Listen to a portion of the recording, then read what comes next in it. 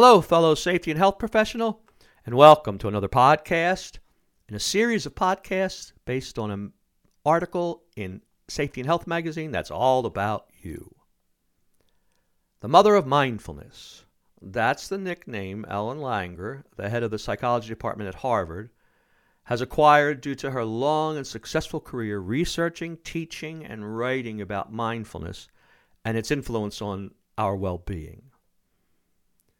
It's also a safety skill. The topic involves paying attention. What's more important than being aware of your surroundings when it comes to working safely or living safely?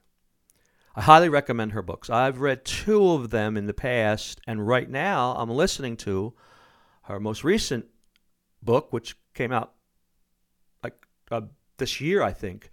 It's Mindful Body, and it's about how your mind affects your general health, not just your mental well-being, but your body, when it comes to even disease. In fact, the book says how to be chronically healthy.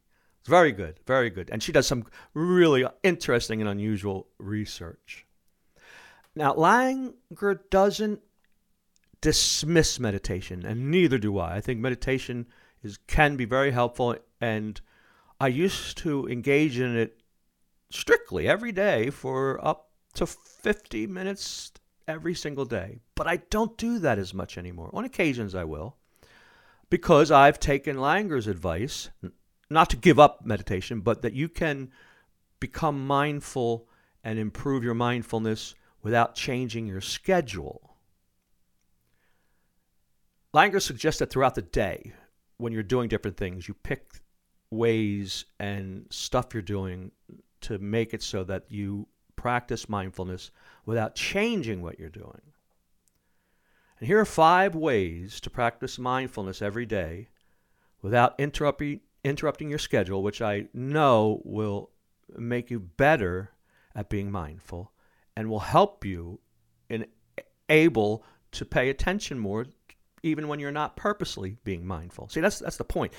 Throughout your day, you practice at times being mindful. Then what happens is after a while, you get better at being mindful even when you're not doing it on purpose. All right, number 1, during your morning routine. No doubt you have a routine you do in the morning to get ready for work, or on the weekends, or times when you have days off, you probably still have a certain routine that you do.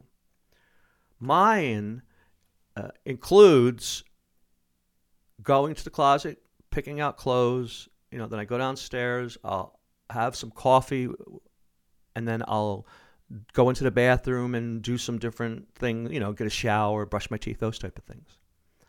I pick often my clothes as something to notice without judgment that helps me practice mindfulness. So I'll open the closet, look at my clothes, look at the colors, feel different clothing sometimes, the texture, and just notice it. That's all. Now, you can pick anything in your morning routine. It doesn't have to be picking out your clothes. I'll probably give that up and choose something else after a while. But it can be whether you're brushing your teeth or whether you're drinking your coffee or whatever it is you do in the morning before you get ready for your work day or whatever. Number 2, pick a meal. And it could be any meal. I don't pick meals at home purposely often, but I do when I travel. When I travel, it's like a cue for me when I go into a restaurant that I'm going to purposely be mindful when the meal arrives. And that's what I do. When the meal arrives, I put my phone down. Unlike most people, I look around the restaurants and almost everybody, even children, are looking on their phone while they're eating. And then I'll notice the presentation, the colors. If the aroma is reaching my nose, I'll notice that. I'll notice how I feel, different things. I'll just take a moment. And then when I start eating, I'll eat slowly. Now, not so slow that if somebody was watching me was saying, what's wrong with this guy? Why is he eating so slowly? No, but slow enough that I can take the time to notice the texture when it reaches my tongue and the taste and how it feels, that type of thing. Now, you don't have to pick a meal, and like you don't have to pick your morning routine, but I'm just showing you that all throughout your day, there is moments when you don't have to change your schedule and you can practice mindfulness. One of my favorites, when you are shopping. The next time you go food shopping, stop and notice all the beautiful colors. Typically, grocery stores are designed so that when you come in, the first thing you go into is their produce section.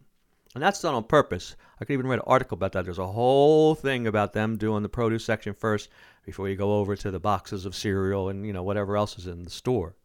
I like to pick a color at times. Red, let's say, a primary color. And then when I go into the grocery store, I'll notice everything that is red. I'll still get the other things, whatever colors. I'm just saying I'll just purposely notice what's red. You'll be surprised. When I first started doing this, I was actually like baffled at how much I didn't notice before this. You'll notice even the shelving, the advertisements, and fruit and vegetables that you never noticed before because you usually don't buy them, and red and how red they are. Now, you don't have to pick red. It could be any color. And you can do this also when you're walking. I do it often when I'm walking and I find things in my neighborhood I never knew was there. But it's a very simple and excellent way to purposely be mindful.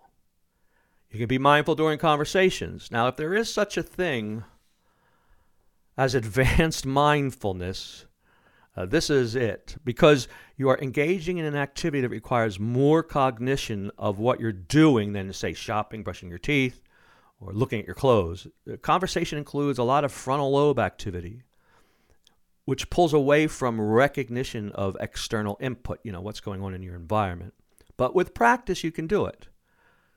Purposely notice the other person's facial expressions, eye movements, or perhaps what they're wearing, different things. Notice that.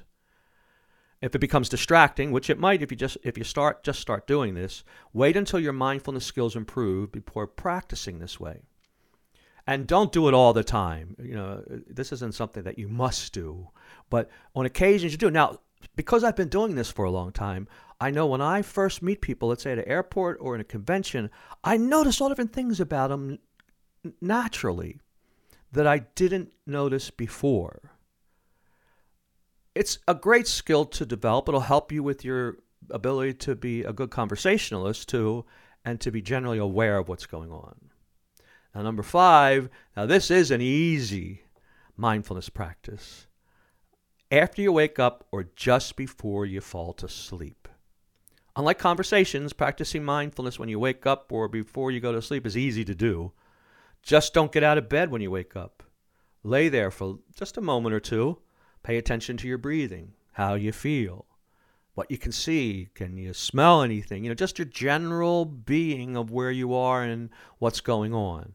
I do it when I first wake up for a moment or two. I do it every morning. And then when I sit up in the bed, I do it a little bit more. And then just do the same thing when you go to bed at night, either before you lay in the bed or when you first lay in. Just notice your breathing and how you feel and what's going on before you go to sleep. Now, there are endless ways to practice mindfulness throughout your day purposefully. That's the big point about this. You got to do it on purpose.